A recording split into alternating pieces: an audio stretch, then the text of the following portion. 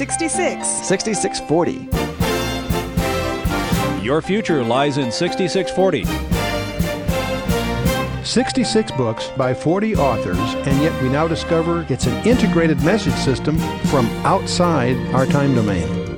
Welcome to 6640, the ministry outreach of Koinonia House and Koinonia Institute. Today's Bible teacher is Chuck Missler, connecting the Bible to your life and the world around you.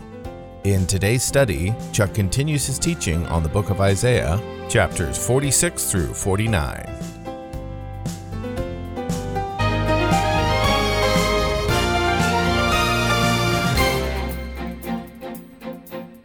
Verse 3, hearken unto me, O house of Jacob, and all the remnant of the house of Israel. Well, notice all the way through here, Isaiah keeps putting them antiphonally. Jacob, Israel, Jacob, Israel. Jacob, the carnal side, Israel, the spiritual side. Jacob, the conniver, but nevertheless justified. And Israel, the chosen of God. Hearken unto me, O house of Jacob, and all the remnant of the house of Israel, who have been born by me from their birth, who are carried from the womb. Now, it could be speaking of the tribes of Israel from their birth, or also the idiom is often used speaking of the nation as if it had been born in Egypt. And God will speak of Israel as his firstborn, speaking of the nation often. Verse 4, and even to your old age, I am he, and even to the gray hairs will I carry you. I like that, the gray hair. I imagine we've given him a lot of gray hairs.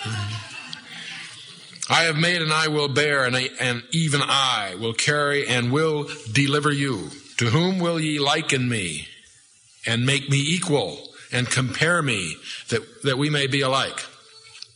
They lavish gold out of the bag.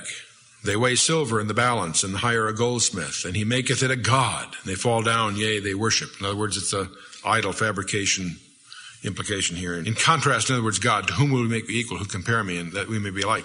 They lavish gold out of the bag, weigh silver out of the balance, and hire a goldsmith. And he maketh it a god. They fall down, yea, they worship. They bear it upon the shoulder, they carry it, and set it in its place.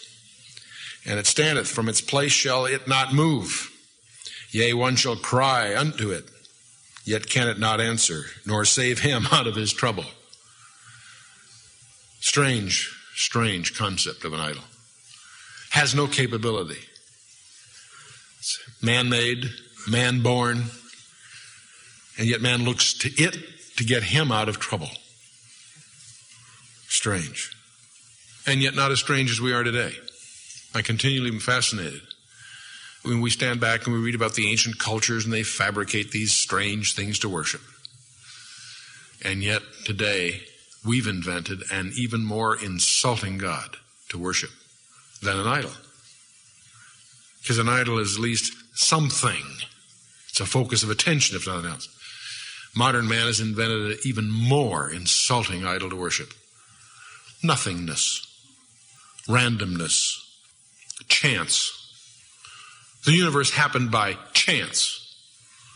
Random events, nothingness, entropy, we would call it. Chaos, confusion. All those are synonyms from a mathematical point of view. Life just started. Boy, every time you begin to examine the human body, or especially examine the beginning of new life, it's a miracle. And it's to ascribe, well, it just happened. You know, some cosmic soup, a lightning bolt. How insulting to the God who created the intricate, skillful design. So as we smile and look at these ancient cultures and their idols, let's recognize we've gone even further than they have in being insulting to the creator of the universe. Verse 8, remember this and show yourselves, men. Bring it again to mind, O ye transgressors. Remember the former things of old, for I am God and there is none else. I am God and there is none like me, declaring the end from the beginning. And from ancient times the things which are not yet done, saying, my counsel shall stand, and I will do all my pleasure. I always hear Yul Brynner saying that. So let it be written, so let it be done, kind of thing. I shall do all my pleasure. Declaring the end from the beginning. How interesting it is as God asserts himself, as God expresses who he is, that he authenticates those assertions by pointing out that he is addressing us from outside time altogether. And at the risk of being repetitive, let me just remind you, or for those that might be new, to recognize some of the fallacies we intrinsically make when we talk about things like eternity. We all tend to assume that the eternal one is simply one who has lots of time. He started from eternity past and he continues to eternity future. And we get these ideas because we extend our experience from school. We used to have to go to the blackboard and write a timeline from the left to the right. Some point to the left would be a beginning, some point to the right would be, we made timelines. And how many made timelines in school? Yeah, okay, you're with me. Well, see, from that experience then, we jump to the conclusion that time is linear and absolute. Well, when we start talking about eternity or God, we say, oh, no problem. That's a line that starts at infinity over there on the left and goes to infinity over on the right? From everlasting to everlasting. Okay, not a bad approximation, except it's got a problem. It causes us to visualize God as someone who has lots of time. When the reality is, we now know from modern physics, that time is the result of the constraints of mass and gravity. If you have done your homework or you're trained or have the background to understand the modern physics, general theory of Einstein's, not special, but general theory of relativity, you know that time is a physical property.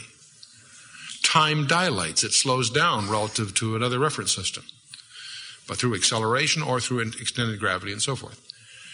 And the classical riddles that you get in a physics class about the two astronauts born at the same time. One goes on a space mission, one stays home. If the space mission involves traveling near at some significant fraction of the speed of light, the traveler comes back younger than his brother. And you say, wait, well, that's just a way of starting to recognize what the mathematicians call the dilation of time. There's something else that's kind of fun to do. I'm indebted to Dr. Gerald Schroeder, who wrote Genesis and the Big Bang. You'll find abandoned books in the stores. You won't find a Christian bookstore because he's Jewish. He's not a Christian, but he's an interesting writer. Witnessed 6 nuclear blasts and so forth. He lives in Jerusalem. We became great friends. He mentioned to me recently, he took the mass of the earth and put himself on the earth and took the mass of the earth as one point. He took the universe as we now have measured it in its size and mass, put himself on the perimeter of that, and plugged those in the Einstein's theory of relativity, the general theory. Turns out when you run that arithmetic, it turns out that the 13 billion year universe equates to 6 days. That kind of fun on the earth? I thought that was kind of interesting. What a coincidence. See, God is outside time altogether. He's not someone who has lots of time. He's not limited to mass or acceleration, which means it's not just somebody who has lots of time. He looks at us in the time domain from outside the time domain, on the other side of a transform. Mathematicians speak of transforms as a way of transforming one space into another. We speak of space-time that we're in, and we use the Fourier transforms to go into the time frequency domain. You do that in hi-fi, and if you're an audio engineer, you do all that the time. There's Fourier transforms. There's Laplace transforms. There's the Lorentz transforms. There's all kinds of transforms. Well, the Lorentz transforms translates one time reference to another. But see, God's outside time altogether. And that's how he proves who he is. Because he is able to see things before they happen. He's outside time. Declaring the end from the beginning. And from ancient times, the things that are not yet done. When was this Bible written? Thousands of years ago. And yet lays out every detail that's happening. The Old Testament, the Tanakh, translated 3 centuries before Christ was born, lays out the Messiah, what he's going to do, lays out his family tree, where he's going to be born, describes his whole history, the fact he'd be betrayed by a friend for 30 pieces of silver, the transaction will occur in the temple, yet the money will end up with a potter. All incredible details, centuries before the fact. And of course, the dramatic fulfillment is the person of Jesus Christ. But it goes on. Talks about history of the world. The nations that rise and fall before it happens. Lays all out. Daniel 2:7 has laid out thousands of years history to this very day. And we look at it carefully. He predicts the very day that Israel reestablishes a state. May 14th of 1948. Mentions the very day that Israel will regain biblical Jerusalem on June 7th of 1967. It happened on to the day. And it goes on. It says the city of Babylon, which we think is destroyed, is going to be rebuilt. And Saddam Hussein is rebuilding it. Interesting. Describes Magog, the Russians, from the Scythians. From Magog, the Scythians, the Russians. Arming a group of nations, not an Arab among them, but a lot of Muslims, to go attack Israel. And God's going to intervene there. Hey, that's getting ready to happen. It's on the threshold. Day to day, I get reports of possibilities. The Bible says that Europe's going to emerge as not only reemerge, I should say, as a world power and become a global government. Hey, we're watching it happen, trying to make it happen. Our administration is pushing for it, naively. Interesting. It's all happening. The Bible says the temple is going to be rebuilt, be destroyed in 70 AD. Daniel describes that in chapter 9. Jesus in Matthew 24, and Paul in 2 Thessalonians 2, and John in Revelation 11 describe the temple being rebuilt, and they've started. Remember the former things of old, for I am God and there is none else. I am God, verse 9. And there is none like me, declaring the end from the beginning. There's going to be an end. There's going to be a time of trouble like the world's never seen. There's going to be the day of Jehovah. It's on the threshold. From ancient times, the things that are not yet done, saying, my counsel shall stand, and I will do all my pleasure, calling a ravenous bird from the east, a man that executeth my counsel from a far country. Yea, I have spoken it, I will also bring it to pass. I have purposed it, I will also do it. Hearken unto me, ye stubborn in heart. That's speaking to me there. That are far from righteousness. Well, not if I have Christ's righteousness. Verse 13, I bring near my righteousness, praise God. See, I'm not interested in God's justice. I'm interested in His mercy. I'm excited about the fact that He will look to me and impute His righteousness to me. See, hearken to me, ye stubborn heart, that are far from righteousness. That's me. I bring near my righteousness, God says. Boy, am I grateful for that. It shall not be far off, and my salvation shall not tarry. I will place my salvation in Zion for Israel, my glory. Chapter 47. Chapter 46 is about idols. Chapter 47 is about a specific related topic, a different topic, and yet maybe closely related. And it's Babylon. And as we read chapter 47, I want you to notice two things. On the one hand, you'll notice the language goes far beyond Babylon as we normally would view it from Isaiah's chair, so to speak. Because from Isaiah's point of view, Babylon will rise to power and be judged. We've talked a lot about that. So the subject comes up again. But I want you to notice two things. On the one hand, it's more than just Babylon as envisioned locally, and yet it is also the pride of the Chaldeans. We're not talking Rome here. We're not talking other allegories. We're talking, well, let's see what we're talking about. Chapter 47, verse 1. Come down and sit in the dust, O virgin daughter of Babylon. Sit on the ground. There is no throne. O daughter of the Chaldeans. Interesting phrase. For thou shalt no more be called tender and delicate. Take the millstones and grind meal. Uncover thy locks. Make bare the leg. Uncover the thigh. Pass over the rivers. Isaiah's graphic, isn't it? Thy nakedness shall be uncovered, yea, thy shame shall be seen. I will take vengeance, and I will not meet thee as a man. The idioms here would sound strange if we didn't have the benefit of Revelation 17:18, where we see Babylon characterized as the harlot. You see? He goes on, as for our Redeemer, the Lord of hosts is his name, the Holy One of Israel. Sit thou silent and get thee into darkness, O daughter of the Chaldeans. For thou shalt no more be called the Lady of Kingdoms. Not kingdom singular, plural. Interesting. I was angry with my people. I have polluted mine inheritance and given them into thine hand. Thou didst show them no mercy. Upon the ancient hast thou very heavily laid thy yoke. And thou saidst, I shall be a lady forever. So that thou didst not lay these things to thy heart, neither didst remember the latter end of it. Therefore hear now this, thou that art given to pleasures, that dwellest securely, that sayest in thine heart, I am, and none else beside me. I shall not sit as a widow, neither shall I know the loss of children. Boy, that's interesting. Let me come back to that. let's get the flow of the chapter, but then let's come back to some of the insights we have here from chapter 47. But these two things, verse 9, shall come to thee in a moment, in one day, the loss of children and widowhood. They shall come upon thee in their perfection for the multitude of thy sorceries and for thy great abundance of thine enchantments. If you're going to do your homework on Babylon, you obviously want to read Revelation 17 and 18, where Mystery Babylon is featured. It's one of the climactic events of the book of Revelation, about which much has been said and most of it's been wrong. There are books and charts and pamphlets you can get from TV preachers and stuff, and most of it is wrong. Do your own homework on what Mystery Babylon is all about. It's not a simple subject. And those of you taking notes, let me just refresh your memory on a little assignment. 3 pairs of chapters you should read at one sitting. Do it at one time. Take less than an hour to get the flow of the language in the text. The 6 chapters, 3 pairs. Isaiah 13 and 14. Jeremiah 50 and 51, and Revelation 17 and 18, and add Isaiah 47 to the list. Very key issue.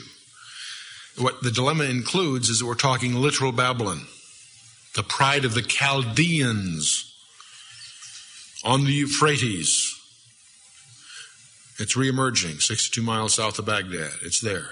Watch the news over the coming time span, if the Lord allows, because it will reemerge as a major world event over time. Because the 70th week of Daniel, also called in the Old Testament the day of the Lord, the day of Jehovah, a 7-year period, that is detailed for us in many places, but none more eloquently than in Revelation chapter 6 through 19. 6 through 19.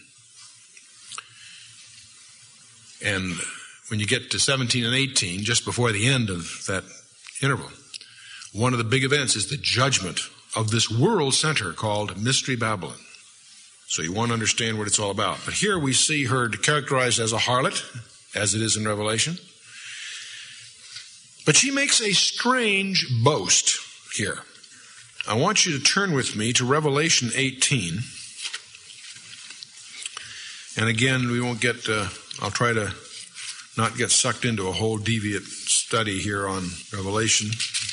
You can do that by getting the tapes. Chapter 17 and 18, of course, are in Mystery Babylon, but in chapter 18 it goes on, and verse 4, John says, I heard another voice from heaven saying, come out of her, my people, that ye be not partakers of her sins. Echoing, if you will, the letter to Thyatira to some extent from chapters 2 and 3, the last 7 letters, 7 churches. And that ye receive not of her plagues. For her sins have reached unto heaven, and God hath remembered her iniquities. Reward her, even as she rewarded you, and double unto her double, according to her works, in the cup in which she hath filled to her double. How much hath she glorified herself and lived luxuriously? So much torment and sorrow give her. For she saith in her heart, I sit a queen, and am no widow, and shall see no sorrow.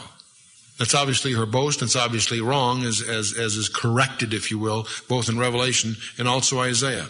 But I'm struck with her boast, that whatever Mystery Babylon is, she's bragging that she's not a widow. It's interesting that in verse 8 of Isaiah 47, she says, I shall not sit as a widow, neither shall I know the loss of children. What is Mystery Babylon?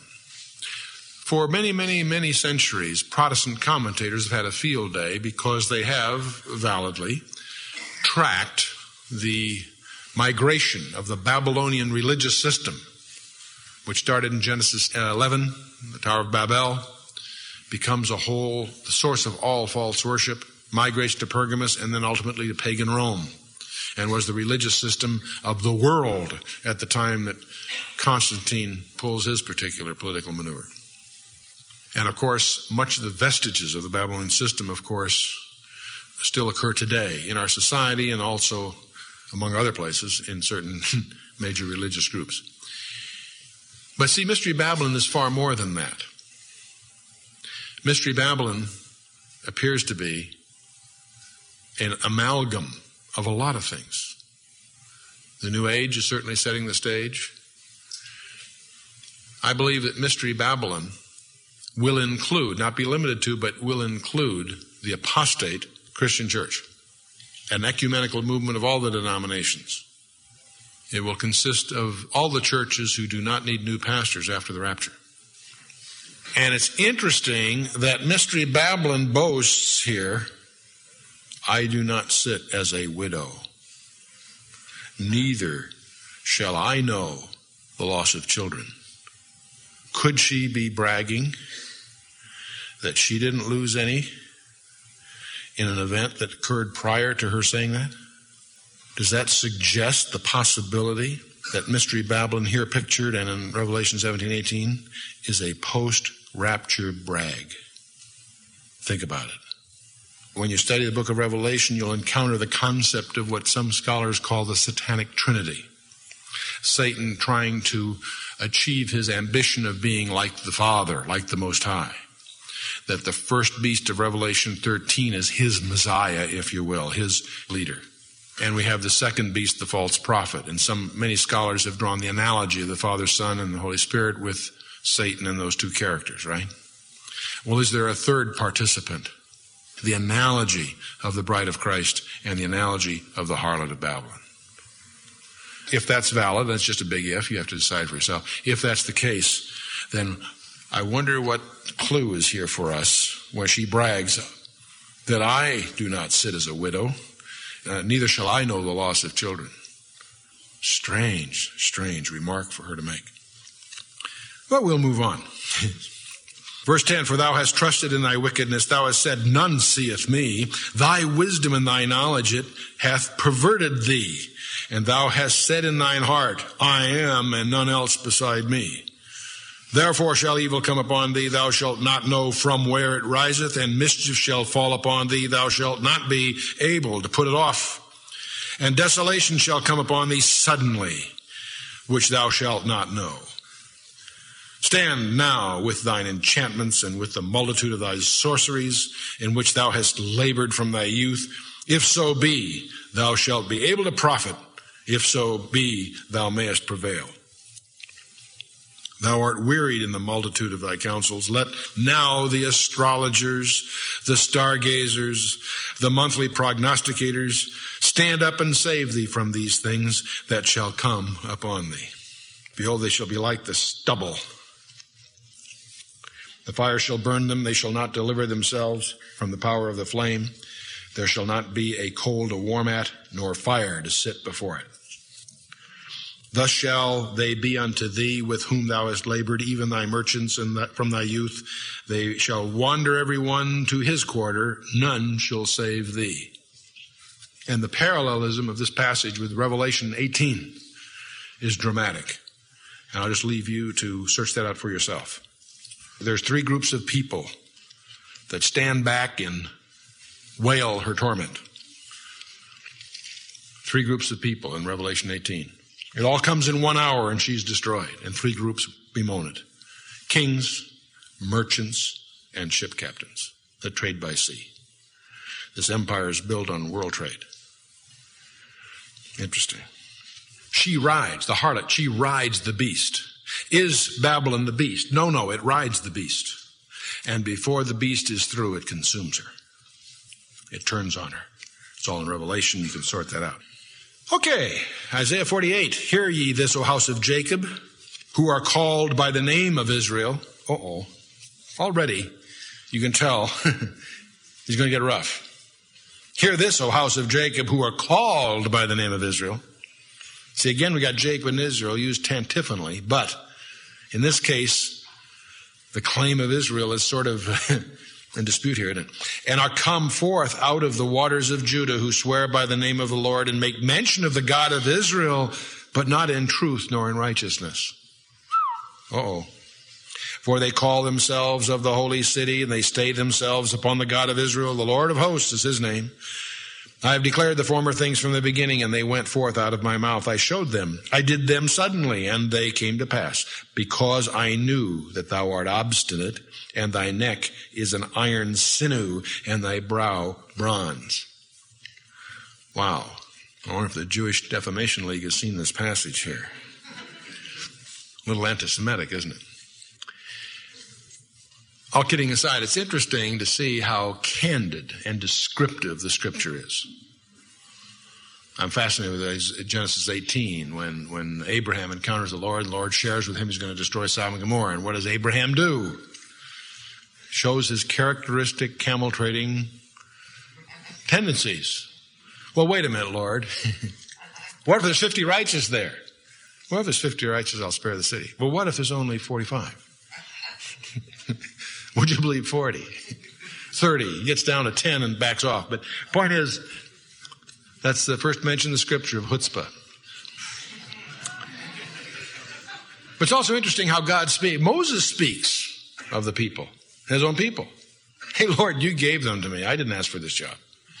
You know, and it's fun to read through the Torah and Moses' frustration. Can you imagine trying to rule that people? I read the daily paper, and can you imagine running for office in Israel? Can you imagine trying to preside over that unruly group of people? As they say over there, 2 Jews, 3 opinions. I mean, it's just,